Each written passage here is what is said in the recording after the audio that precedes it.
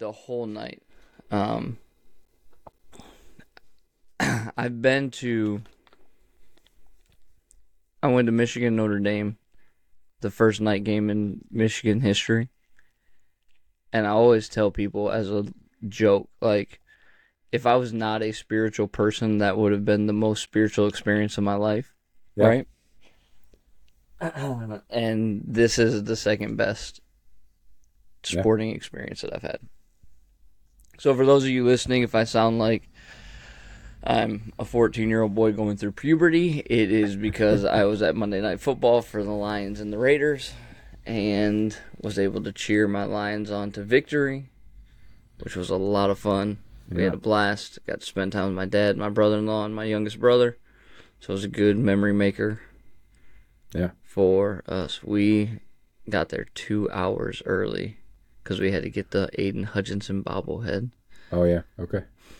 But actually, it wasn't that bad because, like, we were quite literally one of the very few people in the stadium. And, like, so there were no lines for food. I went up, I got my nachos, my pretzel, and my Coke, and I did not leave the seat the rest of the game. There you go. It was fun. But, yeah, it takes a toll on you, though. Like, I didn't get back to 1 in the morning, and then yesterday, it was just crazy. So, but here we are. Yeah. Ready to talk another Like Jesus session, fleshing out this idea of this potential book that we are going to write. I think it's going to be good, man. We're a week away from our men's conference, and Bible. I have got so many plates spinning right now. Yeah. It is like, this is my weekly to-do list. You had it at 4 pages. Are you down to? I'm down to 1 page because I was able to cross off, but it's 1 page double 2 columns. So it's getting there. We'll get there. It's a little bit more to do, and then conference will be here before I know it. So it's exciting. I'm excited. It's one of the only men's conferences around this area. We couldn't find any, so our church was like, well, let's put one on. Yeah. And so we got some good speakers coming in, and it's going to be fun. Yeah. So, yeah. So let's go ahead and get started, and we'll just talk about the authority of Jesus and his calling and how that can kind of translate to us, maybe as dads and as husbands and as fathers as well, Christians specifically. So, we're going to get started.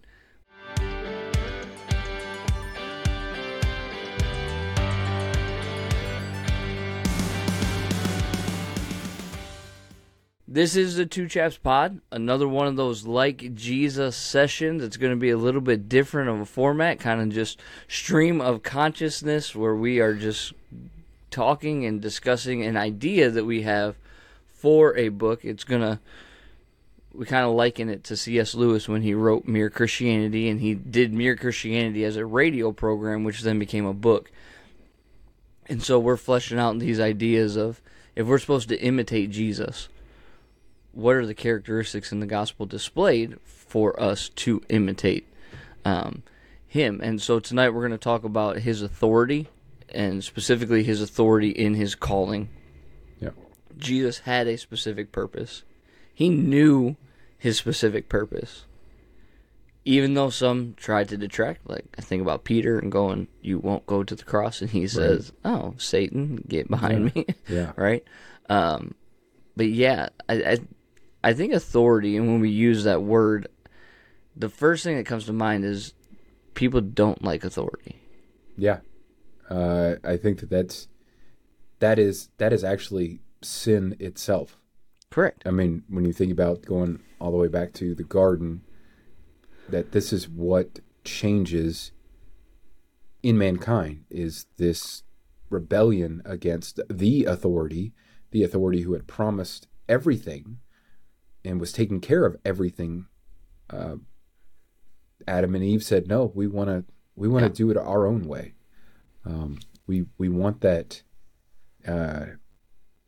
well, we want that knowledge. We want to be the ones who decide what good and evil are. And yeah, so I think authority, that distrust of authority is kind of our natural inclination. Yeah. Mm-hmm.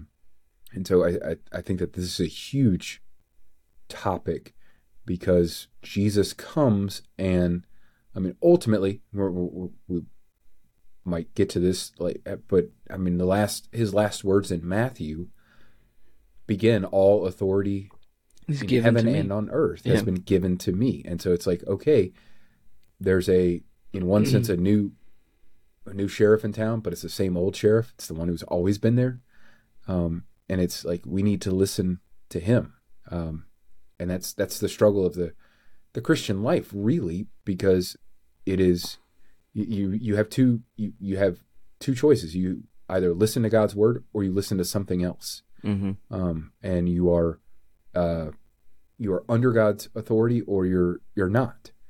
And that's the Christian life, is repenting of when we haven't listened to God's word and submitted to his authority and done things the way that he wants, and believing that by what Christ was authorized to do, we are still his beloved children, because Christ has paid for our sins. So yeah, I think this is good. Yeah, I think it's interesting that we start this discussion with authority and say, hey, the denial of authority is sin, because ultimately it is, right? Yep. But then you immediately said that, and I go, I just taught this last week in Bible study. 2 Peter 2:9. The Lord knows how to rescue the godly from trial, and to keep the unrighteous under punishment for the day of judgment, and especially those who go after the flesh in its corrupt lust and despise authority. Interesting. I mean, he's specifically calling out false teachers in that section. Like, right. 2 Peter 2 is all about false teachers. The entirety of the chapter is about false teachers. And he uses some very strong language in the second half of that chapter, where he calls them irrational animals that need to be blotted out, right? Yeah. But that authority, with that authority comes your purpose. Yeah. Right? And I think that is the beautiful marriage that we see within the life and the ministry of Christ. He was so sure in his authority and the calling that was placed upon his life that it gave him that purpose. So even when he's standing in the Garden of Gethsemane and he's praying 3 times, take this cup from me, take this cup from me, take this cup from me, which, I mean, right or wrong, and we can flesh this out too, I would argue that in his humanity, knowing what he was going to experience the following day, there is a little bit of trepidation there. Mm-hmm.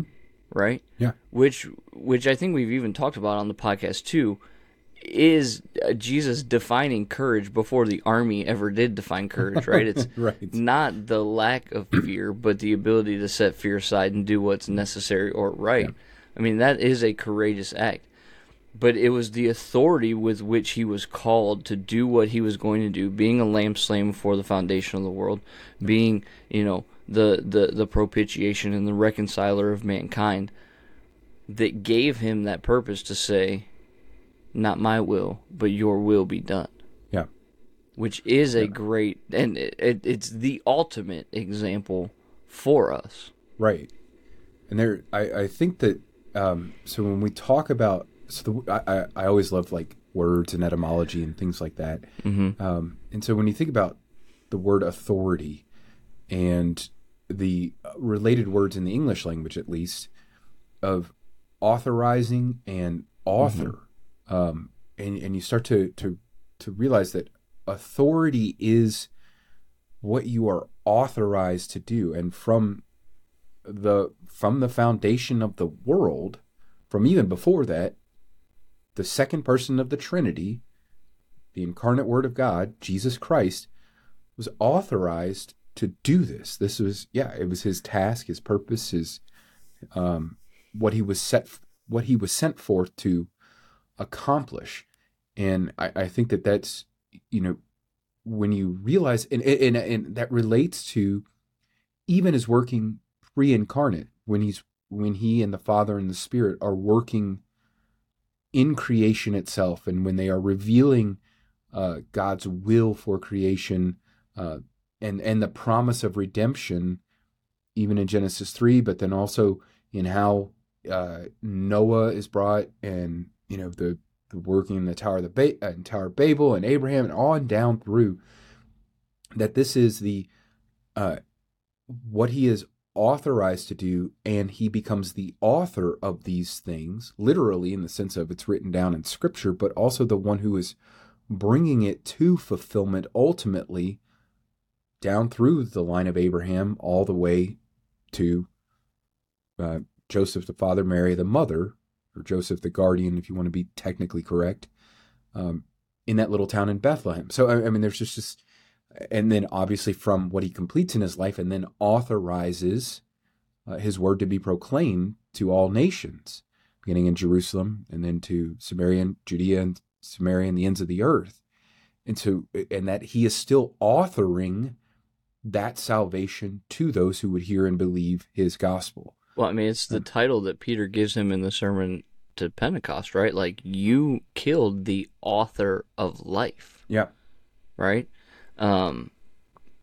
It's, and I think that this is kind of where, and it goes back to, and I don't know really if it got put into like the podcast or not. I can't remember. We've had so many conversations about this, but there's that reality of like our purpose, right? And the discussion on God's will for our life, which I know is a huge discussion, right? Mm-hmm.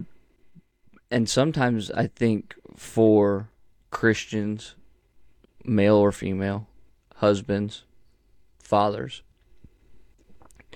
there can be if we don't get it right, there can sometimes be a sense of purposelessness, right? Where we're in the daily grind, we're getting up, we're going to work, we're coming home, we're having family time, we're going to bed and wash, rinse, repeat. Right.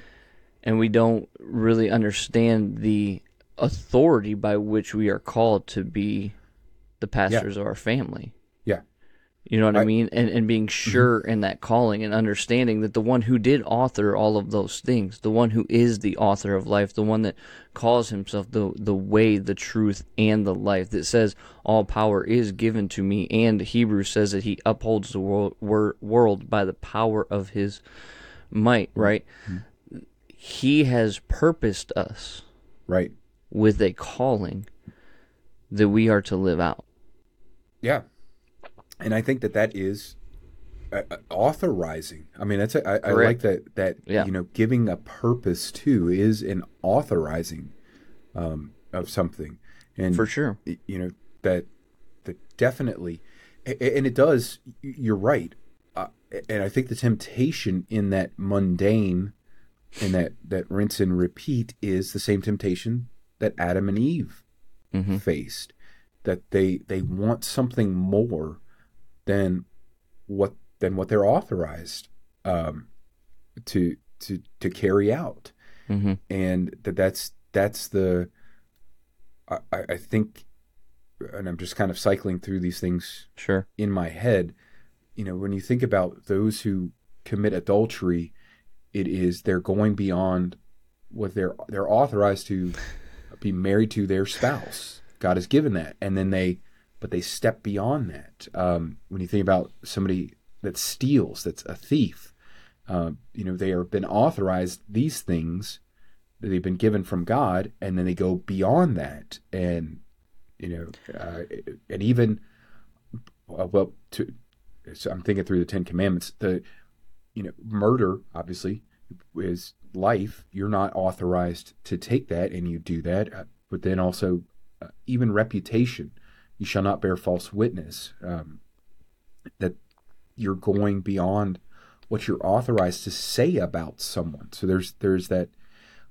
I believe that in all those temptations, that's really what's going on. Is are you giving up this authority? And that well, if this relates back to our Reformation relevance podcast of what was the kind of key issue going on is who is in authority? What is the authority? Yeah. And so yeah. And I think it's a big place, right?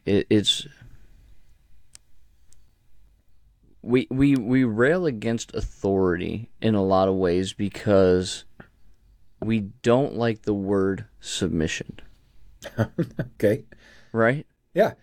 And we think, and this is I'm painting with a very broad brush. I understand this. But I think it's human nature to go, I'm the captain of my ship. Yeah. I am the one who drives my purpose, right? And realizing and failing to realize that we're actually called to submit. And in reality, I mean, we will submit to something. We will either submit to Christ as our master, or we will submit to sin as our master.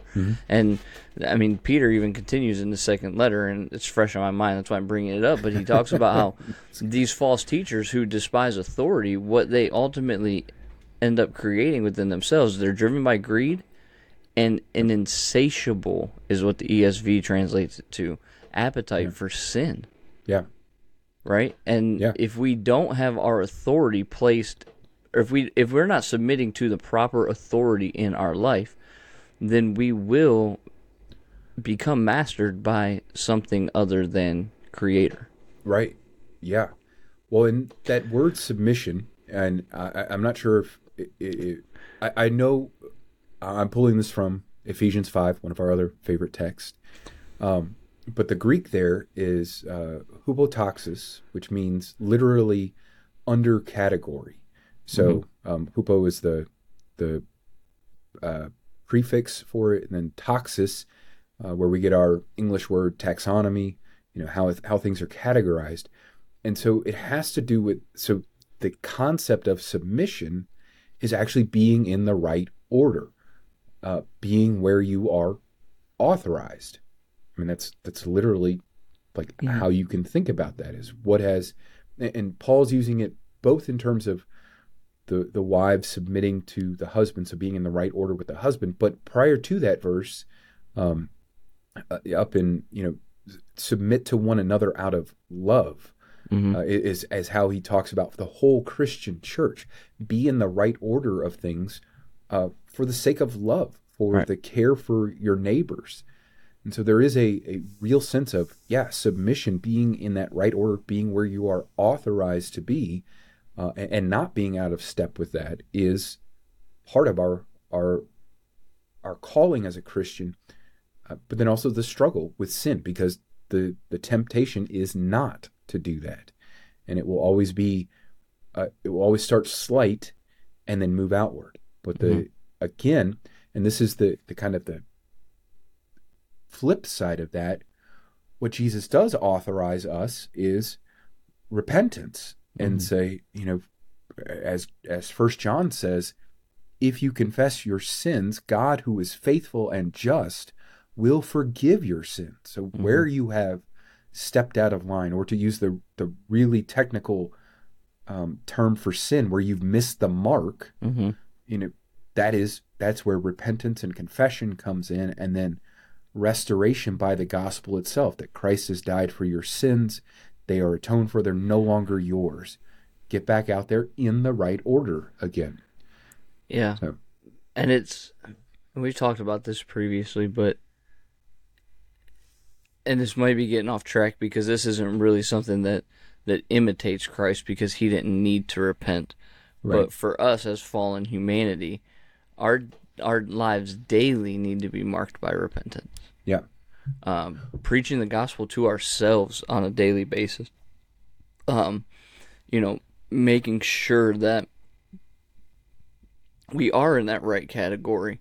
Yep. We are in that right line of submission and authority to ensure that, we are fulfilling the roles and responsibilities and ultimately giving the glory where it is purposed. Which leads me to kind of the question that we had this text conversation the other day.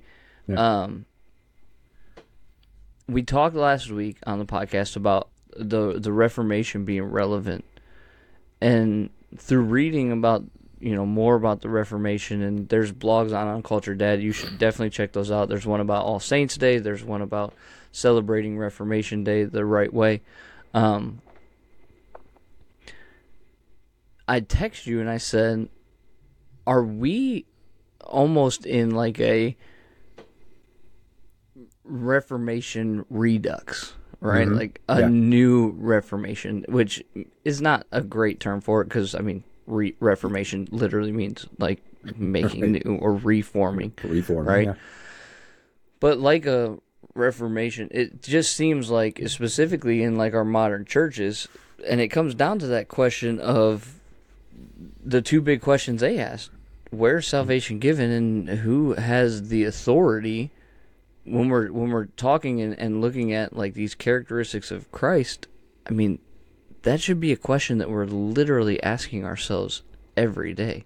Yeah. So maybe it's not a Reformation redux; it's just a continued daily reformation. Right. I would agree, and that is and the church word for that is a repentance, a changing yeah. of the mind, Correct. a reformation, A turning around. Yeah. right, of the mind. So, yeah, and I think when we get in line with that authority, and so the words you kept using, right, being right in line, the word righteousness comes into mind. I mean, and that's really, when we think about the Reformation, that's what Luther struggled with, because that was the question of how am I saved? How am I How made am I right? made, Justification, right? Correct, Which is exactly. the definition of justification. Yeah, and so you think about that. This is, and the one who is authorized to do that is Christ, and he does that through his word. He calls you. He makes a claim on you. He says, look at my wounds. This is what I paid for you, and look at my wounds as what I paid for you, but also look at my wounds that I still have these and am living today, in order to show you that your life is redeemed in me. That even the scars that you will bear in your life, I'm going to glorify them. And that gets into Paul's language of, whom he justified, he glorified. So that's what is lying ahead of us. But to kind of flesh out some of the authority and where I think this is rooted in the Gospels, I think this, I mean, from the beginning, just as we kind of already mentioned, in creation, God as the author and God as the authorizer, sets everything in the way that he wants it to go, and the way, that right order, that righteousness and stuff. Obviously, sin comes into the world, messes that up. Adam and Eve step out of that right thing. They step out from underneath the authority. They claim authority for themselves. They claim, really, they place their own authority under Satan, because they listen to the serpent and not to God. But then the promise of redemption comes in a real sense. God says, I will authorize someone to crush the head of the serpent and to reconcile the world. And so, already at the beginning, we know that this is what's going to happen. But you fast forward to the Gospels, where this really picks up, and it is all of a sudden, within the first chapter of Matthew and the first chapter of Luke, you hear that this is who this Jesus is going to be. He is going to be the one authorized. The son that Mary will bear is going to be the Son of God. That's his authority, Son of the Most High. And in Matthew it's told to Joseph, of course, but that this is where the things begin. And so, that's, and I think that that's important to recognize as Christians, because one, it shows you that it's ever before. I mean, this was always the plan in place, and as soon as Jesus is conceived in the womb of Mary, he's authorized to start his quest for salvation, or his not quest for salvation, but his Right. bringing about salvation. Right. Which that lends, that actually heightens the things that lead up to Christmas, and then in a practical sense, that's also where we as fathers, that even as our children are conceived in the wombs of their mothers, this is where we're authorized to start taking care of them. Mm-hmm. So I'm a huge fan. I mean, obviously, but when mothers who are pregnant come to church and they hear the word of God, they are actually, it sounds crazy, but they're actually already exposing their children to it.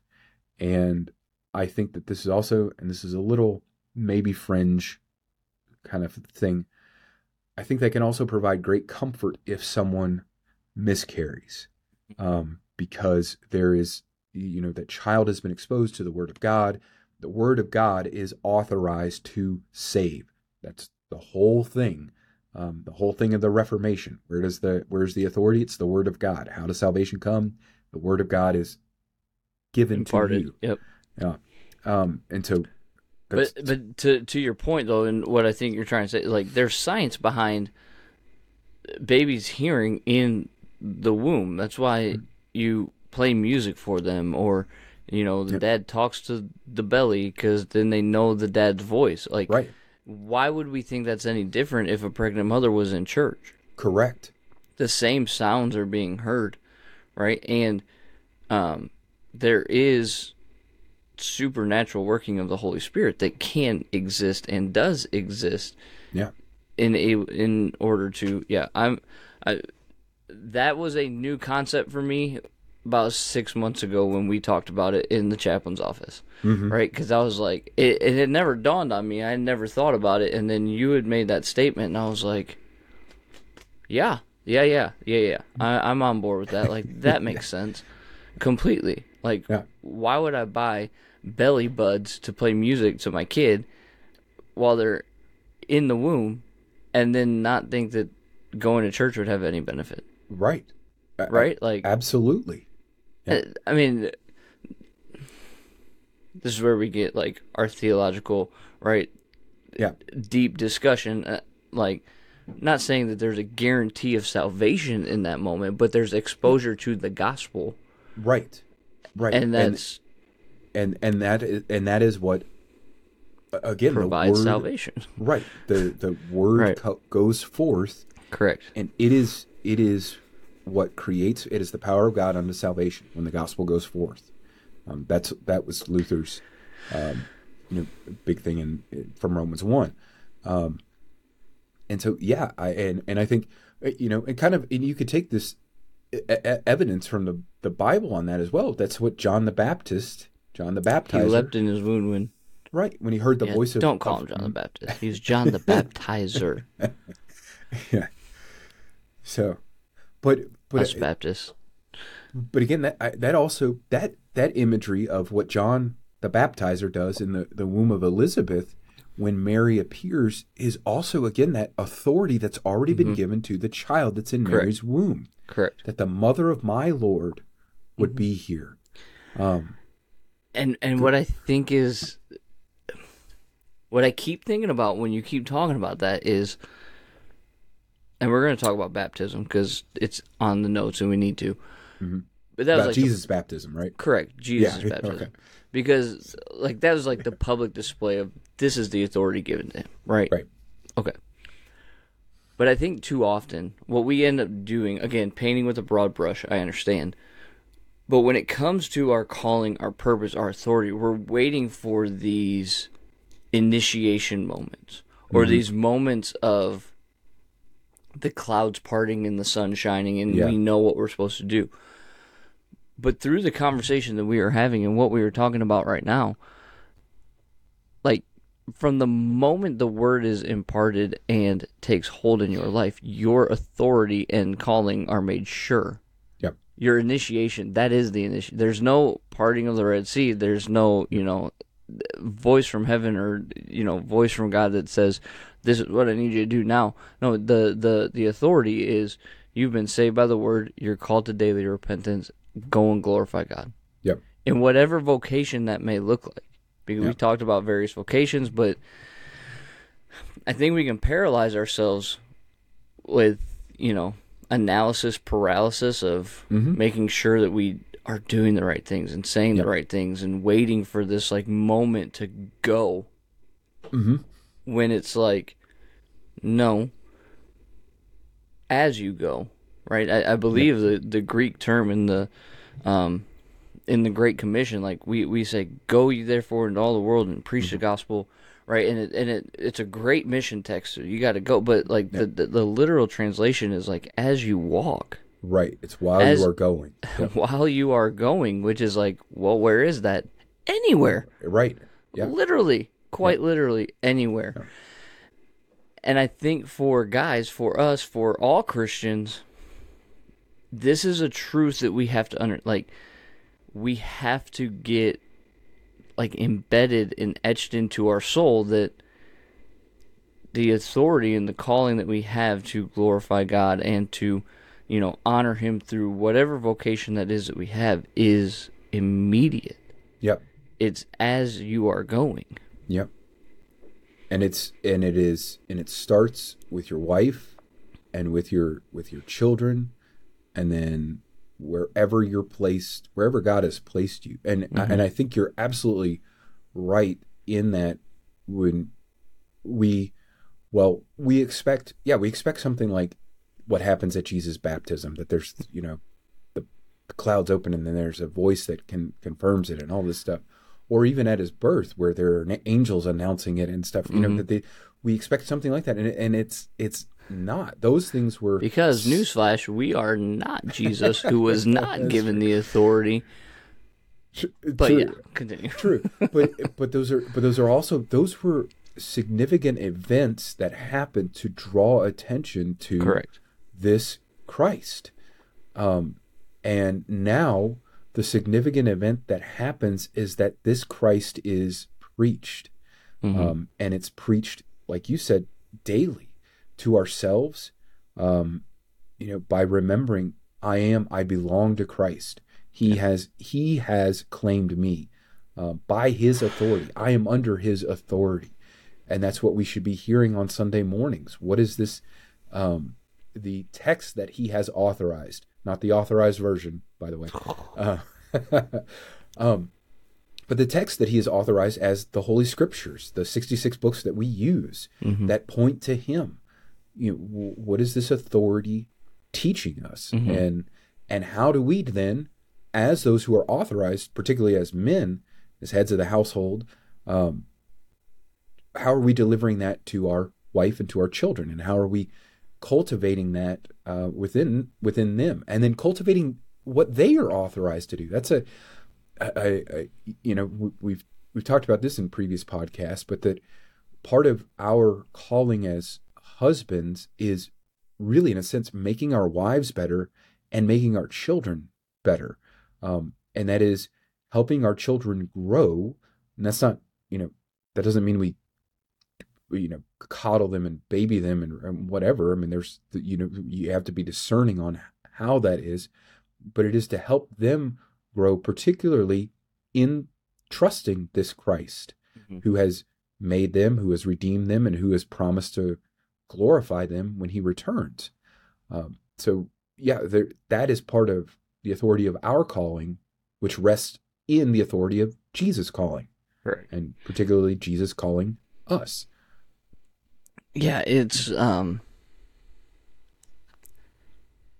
it's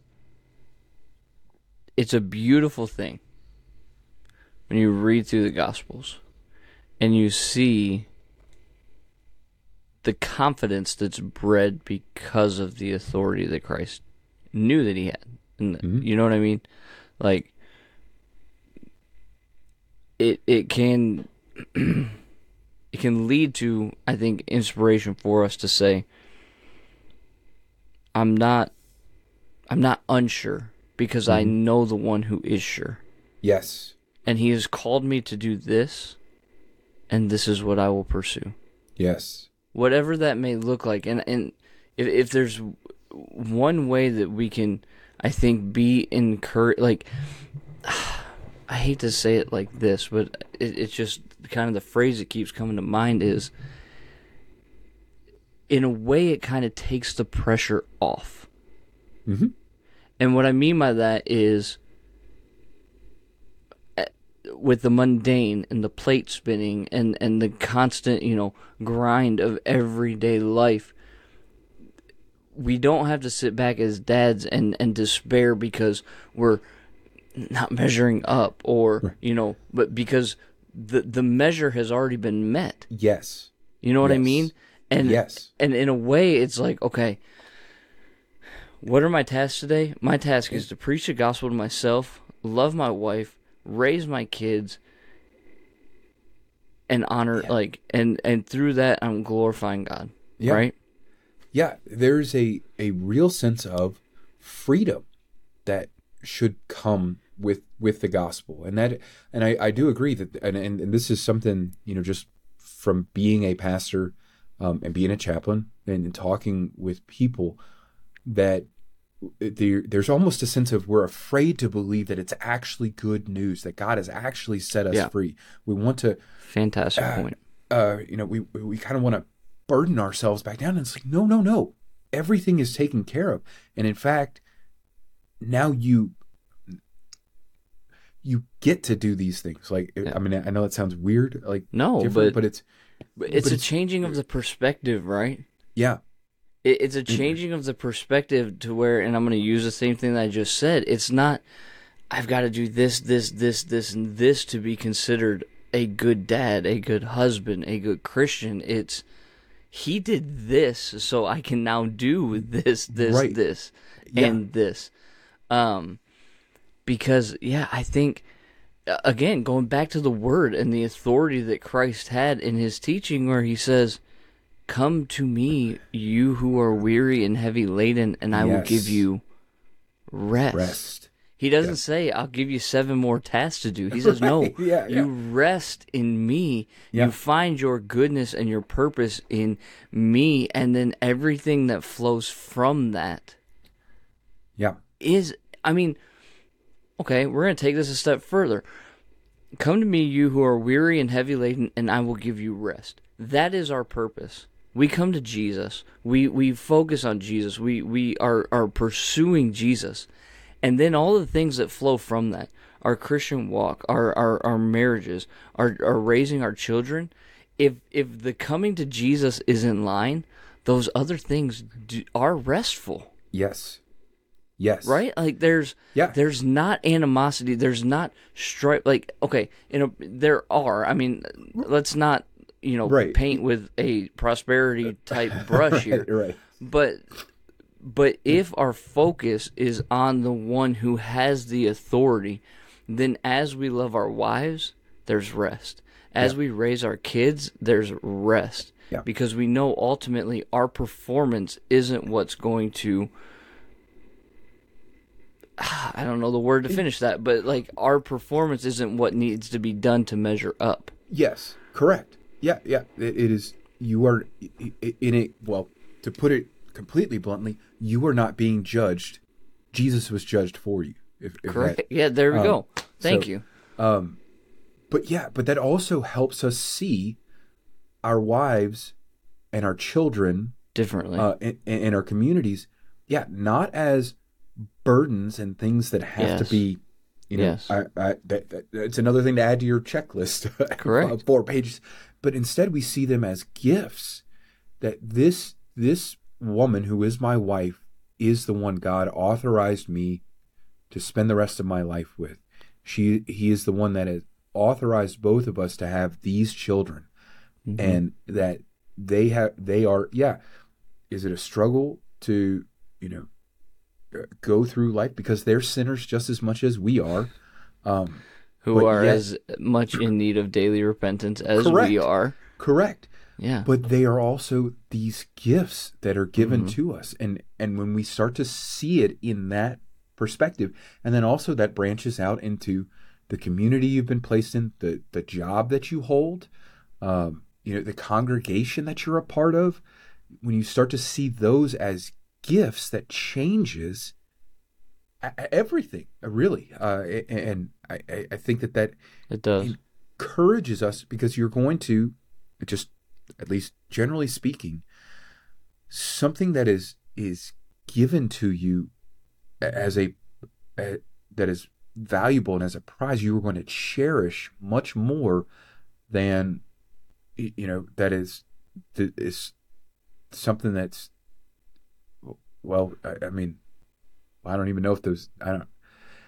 No, I'm with you. I think that, so I think of the gifts that I cherish, the pictures that my kids draw, and the things that they say, much more than the paycheck that I get. My desk is literally littered with colorings. Yeah. So I mean, it's not quite a 1-for-1, but when that change of mind, when that repentance happens, that's how you see them, and then you start to really, really appreciate everything that God has done, and that though the world is tainted with sin, this is still God's world, and that He's still in control of it, and that even the things that He brings forth, the flowers, unfortunately, at least in my case, the snow that happened today. I'm with you. I don't think we got any. Oh, really? Okay. I don't think so. Of course, I didn't really look outside until about 6 p.m. So. Oh, okay. Yeah. Anyway, but so I had a thought and then I forgot it when you were saying that. Well, and that's all rooted in the greatest gift that God has given, and that is His Jesus Son. Christ. And so. Yeah, man, what was I going to say? Doggone. It's that change of perspective that I do think is so important when it comes to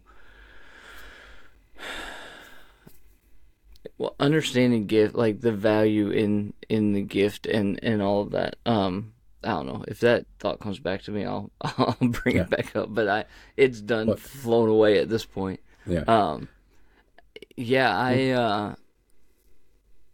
This authority and being sure of that calling, and how do we imitate Christ? Well, it's that focus, and I think if we talk and focus on that imitation part, right? I just keep going back to the word confidence. Yeah. Like he boldly approaching the throne of grace with confidence. Yeah.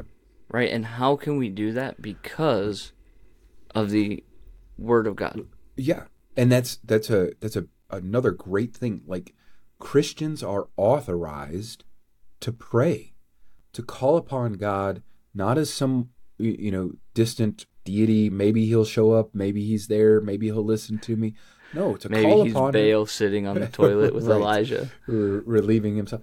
No, call upon Him as your heavenly Father. Yeah. So you're authorized to do that. So you are authorized, to approach this throne of grace where, and even so to pull a strange reference here, Esther, when she's supposed to go before this. What's that? For such a time as this. Yeah. But the danger is that if she goes and appears before the king, the king will kill her. But there's and so you think about that in the temporal sense. Well, what about a holy God? Like, how can we come before Him? We can't do that on our own. But by Christ's blood, by the propitiating sacrifice that He is, by His covering us, we are now authorized to approach the throne boldly, with all that with every care in our life. Mm-hmm. Yeah, and man, I just keep thinking about what you said about the way that we like that confidence can change so much about the way that we go about everything. The authorization, the understanding that we are authorized to approach the throne of grace, that we have we have the authorized word of God, final revelation, sitting there waiting for us, and he's literally saying, come and meet me. Yeah. Come and glean, to use an example from Ruth, right? Like, right. Come and glean in these fields and get to know who I am, so that you can then model that for your wife, for your family, for your community, and ultimately it leads to rest, right? Because a lot of us need rest, but not in the physical sense. Yeah. There's I don't know. Yeah. I'm rambling at a certain point, but it's that idea of sitting there. Like, I have so many things that are spinning right now. We talked about this, right? We talked about my 4-page checklist of stuff that I'm trying to get accomplished by next Friday. But it's not burdensome. Yeah. You know what I'm saying? Like, I've had this conversation with Jess, and she's just like, how are you doing? And I'm like, I'm good. Yeah. Like, it's not a burden, because I'm studying, I'm growing, and I can see it having an impact even outside of my office walls. Yeah. So I'll pull your favorite quote. Discipline is freedom. Yeah. And so when you think about this submission to authority and being in the right order, and all that Christ has done for you, that you're reconciled to the Father, that this is freedom, that what comes with that is, that comes with that rest as well, is joy and peace, patience, and all these wonderful blessings that the world can only try to imitate, but never replicate. Correct. And this is sure and certain in Christ. There's a real sense of, we will never find true rest. We will never find true freedom. We will never find true peace. We'll never find true joy apart from Christ. And to realize that this is what He is authorized to give to you, it is like, why wouldn't you come here? Why wouldn't you feast upon His word, feast upon Himself in communion? Psalm 34:8. Taste and see that the Lord is good. Yeah. Feast together with your fellow Christians, who will be ultimately at the marriage feast of the Lamb in His kingdom.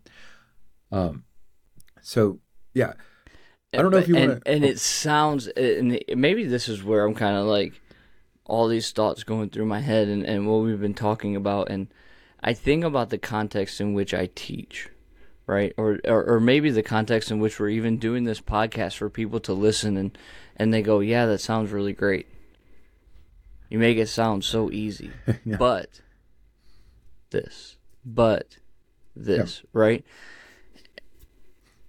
And I understand that, and I get that. But there's an element where it's just like faith. Yeah. Right? Like, I know that's a cop-out answer to a certain extent, but it's not a cop-out, but it's, it's that, kind of answer. But it really is like, what do you have to lose by going, okay, I'll take you at your word, let's go. Yeah. Right? Yeah, well, and that's, all those things that I talked about with getting married, having children, taking a job, whatever, those are all acts of faith. Because that is, you are trusting God that He has given these things to you. And even in those broken times of, that, whether you're having struggles in your marriage or struggles at work or whatever, now marriage and family become prioritized over that. But it is trusting God and how God has designed it, and trusting to, again, submit to his authority that this will work out, because he authorized it. He authored it. So yeah, and that's all faith, because in a real sense, we will not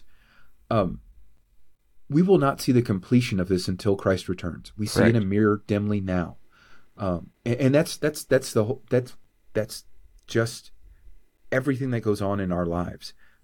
Because sin is still in this world, because evil still is in this world. It still has its influence, even though it does not have the upper hand. It is always... Thought just came back to me. Go ahead. And it's one of those things that you just kind of mentioned, right? Is I think oftentimes, and I heard somebody say this and I thought it was brilliant, that we talk about evil still being in the world. And we are to battle against that, and we have the armor of God and all that. And somebody one time said that we got to be really careful that we don't put the attributes that only belong to God on Satan as well. Yes. And in that, what I mean by that is, I think oftentimes when we talk about rest or we talk about the hardships that we face, we can kind of feel like good and evil are equal and opposite forces. Right. That they are battling against each other and one's going to win and one's going to not. But scripturally, theologically, biblically, good, evil is submissive to good. Exactly. Job 1, the sons of God presented themselves before God and Satan along with them. Yeah. Satan is still accountable to our good Father. Correct. Our Heavenly Father. Yeah. Equal and opposite forces do not exist when it comes to talking about good and evil. There is the supreme good, which is God, and everything else underneath that. Correct. Which is why he works all things together for good to those who are called according to his purpose. Right. For those who he foreknew, he also predestined to be transformed into the image of his Son. Exactly. And that's exactly... God will, and this is going to sound strange, but God will use evil for his purposes. 100%. Because it's still under his authority. And and there are examples of this in Scripture. And that's hard to reconcile when you tell that to people. They're like, what? Yeah. And I'm like, yeah. And Joseph said, what you meant for evil, God used for good. Correct. God also permitted Cain to murder Abel. Yeah. There are examples throughout the Bible of, you brought up Esther, right? And the extermination of the Jews that Haman was going for. But yet Mordecai says, you were brought to the temple for such a time as this. Right. And that even the exile of the people of Israel, the destruction of the temple and all of that, God still used it as for good, because it brought about repentance, but he also preserved the line for this Messiah, the one who is authorized from the foundation of the world to bring salvation. We keep on using there's examples aplenty, but Elimelech taking his family, doing what no father should do, taking his family to a godless country. Yep. And whether he died as a result of that sin or not is not specifically known, but connections can be made. Right? Then we talk about the influence of a dad not being present and his sons marrying foreign women, which they weren't necessarily prohibited to do, but was frowned upon. And then yet it was still used for good because Ruth goes with Naomi. She meets Boaz. They have Obed. Obed has Jesse. Jesse has David. Right. And the line is preserved. Right. Yeah. So I know you brought it up earlier, so I think we'll jump on it now. But the baptism of Jesus, because this is the in the Gospels. This, while again, as we mentioned earlier with the birth narratives with Matthew and with Luke, that even back then Jesus is authorized to be the Son of the Most High God, the Savior. He will save his people from their sins. And even as a kid was acting on that authority. Right, yeah. Correct. Right, yeah. In the temple, did you not know that I was in my Father's house? That, I must be about my father's business. Yeah. So, but definitely because this occurs, it's recorded in 3 of the Gospels, but it's also presupposed in the 4th Gospel in John, that this moment when Jesus comes to the Jordan, it is the public recognition that this is my beloved Son in whom I am well pleased, and confirmed again at the Transfiguration. Correct, exactly, and so that this is the one whom God has authorized to be the sin bearer of the world, to be the obedient Son, to be to make up for all of Israel's failings in the past, and to give the righteousness that he fulfills. That's what he says to John in the Jordan, at least in Matthew's account, that he fulfills all righteousness for all people now. And so you have this, and he's authorized in an anointed way, because the Spirit descends on him. And that doesn't mean the Spirit wasn't with him. The Spirit is how Jesus becomes incarnate in the Gospels. But this is the public showing that the true anointed one that everyone has been waiting on is this one. Yep. And he is, and now he's here. And he is here to do what God the Father has authorized him to do.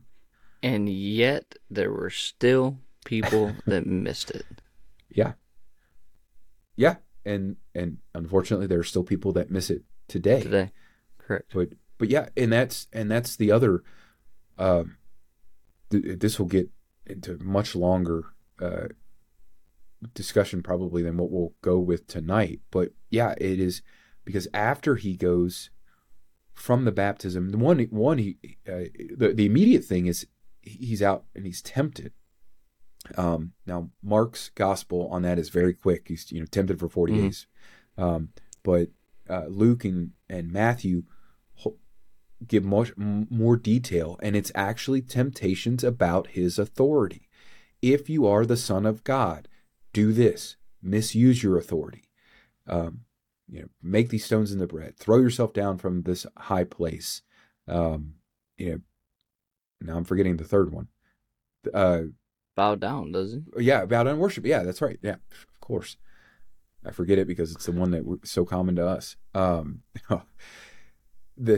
But that's it. It is all Satan's temptation to misuse the authority, just like he tempted Adam and Eve.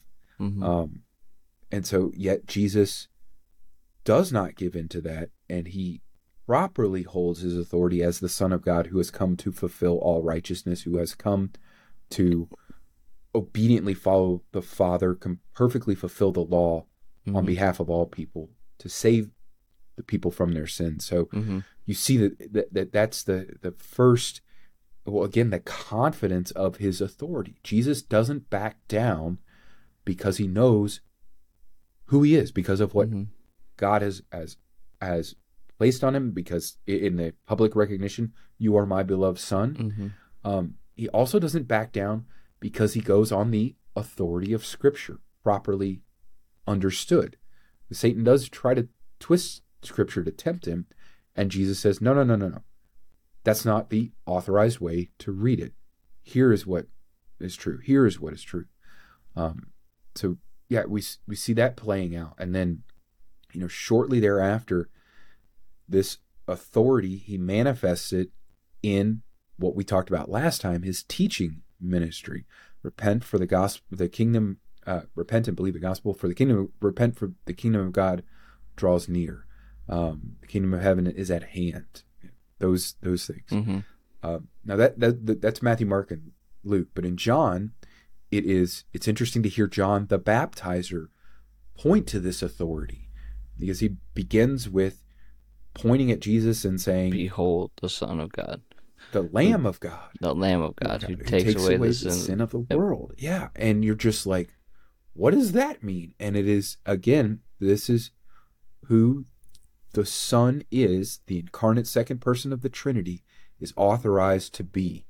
The Lamb of God, the sacrifice who will take away the sin of the whole world. And it's just this beautiful, and John only knows that. John the Baptizer in the Gospel of John only knows that because it's revealed to him that the one on whom you see the Spirit, which happens at his baptism, rest. This is the Son of God. This is the one who has come to do this. So, yeah, we can keep going on that, but because Jesus demonstrates this authority in the teaching, which we talked about last week, which also just throw in as a side note, when we could pick this up, flesh this out later, but the word teaching in Greek is didasko, which is where we also get our word for doctrine. And so when you realize that Jesus' teaching and the authority that he has is doctrinal authority, all of a sudden that puts into light, well, wait a second, so doctrine is very important in the life of the church, in the authority, because the authority of the word, doctrine, indoctrinates, it teaches. I literally told my guys at last Bible study, I go, why do you think the epistles spend so much time talking about false teachers? Because we have to guard the truth. Yeah. But in order to guard the truth, you have to know the truth. Well, what is the truth? The truth is doctrine. Yeah. Like what the Bible teaches, what the Word of God, whether in Scripture or the actual person that was the Word of God teaches. That is doctrine. Yeah. That's what we must know. Yeah. And when you start to make those, what is always interesting to me is when you start to make those connections and weave all of that together, and it makes sense, right? Mm-hmm. But the light bulb moments for people who have been around church their whole life, but they're like, oh, right? But it's still a beautiful moment because that teaching is taking hold, it's taking grasp, right? And it's fantastic. The authority of Jesus. You got a final thought on the authority of his calling?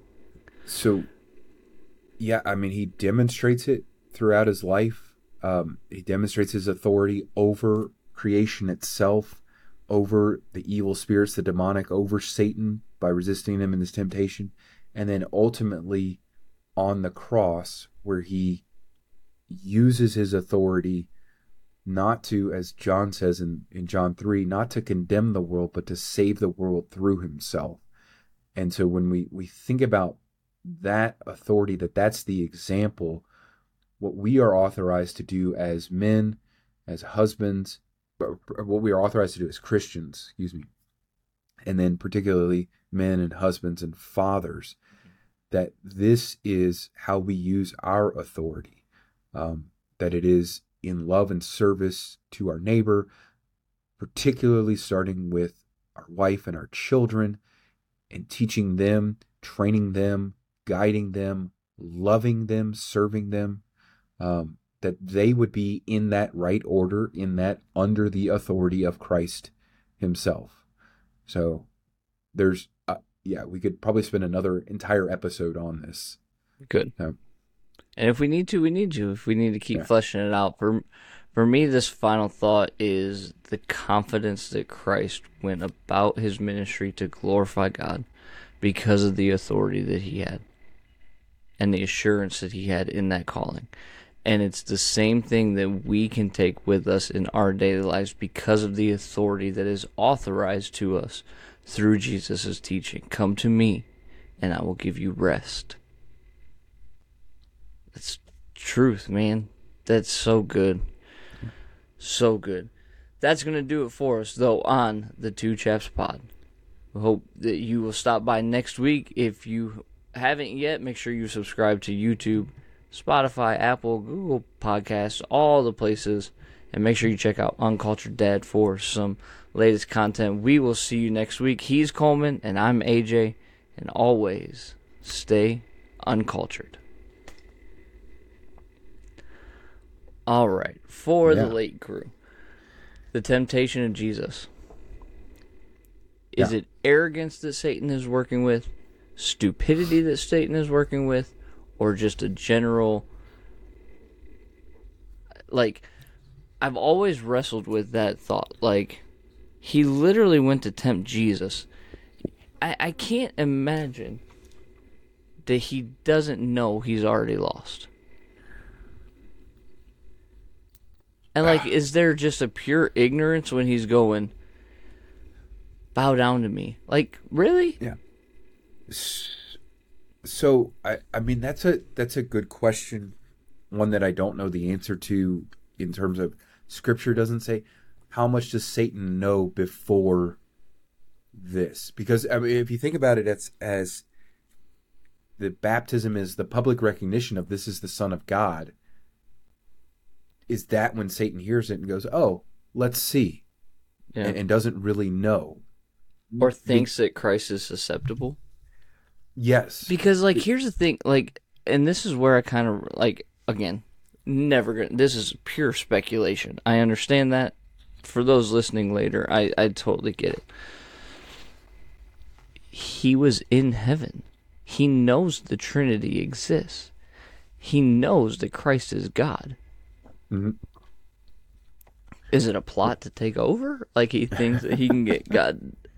You know what I'm saying? Like, I don't know. I've always just kind of, like, not really laughed at it, but been like, really? Well, so he does know that Christ exists as the Logos, the Word, but does he realize that this Jesus of Nazareth is that same Word incarnate? That I don't know. Yeah. Again, you can't put the attributes of God onto Satan. He doesn't know the beginning from the end. Right, because he is a part of creation. He is bound here. And so, you know, I would think it's probably very much like, well, like Job, like the people of Israel, like Adam and Eve. Mm-hmm. Oh, you're God's children? How about this? Mm-hmm. And why don't you eat this fruit? Oh, you're blameless and upright? Let's see how you deal with a whirlwind and leprosy and killing of your family and all these things.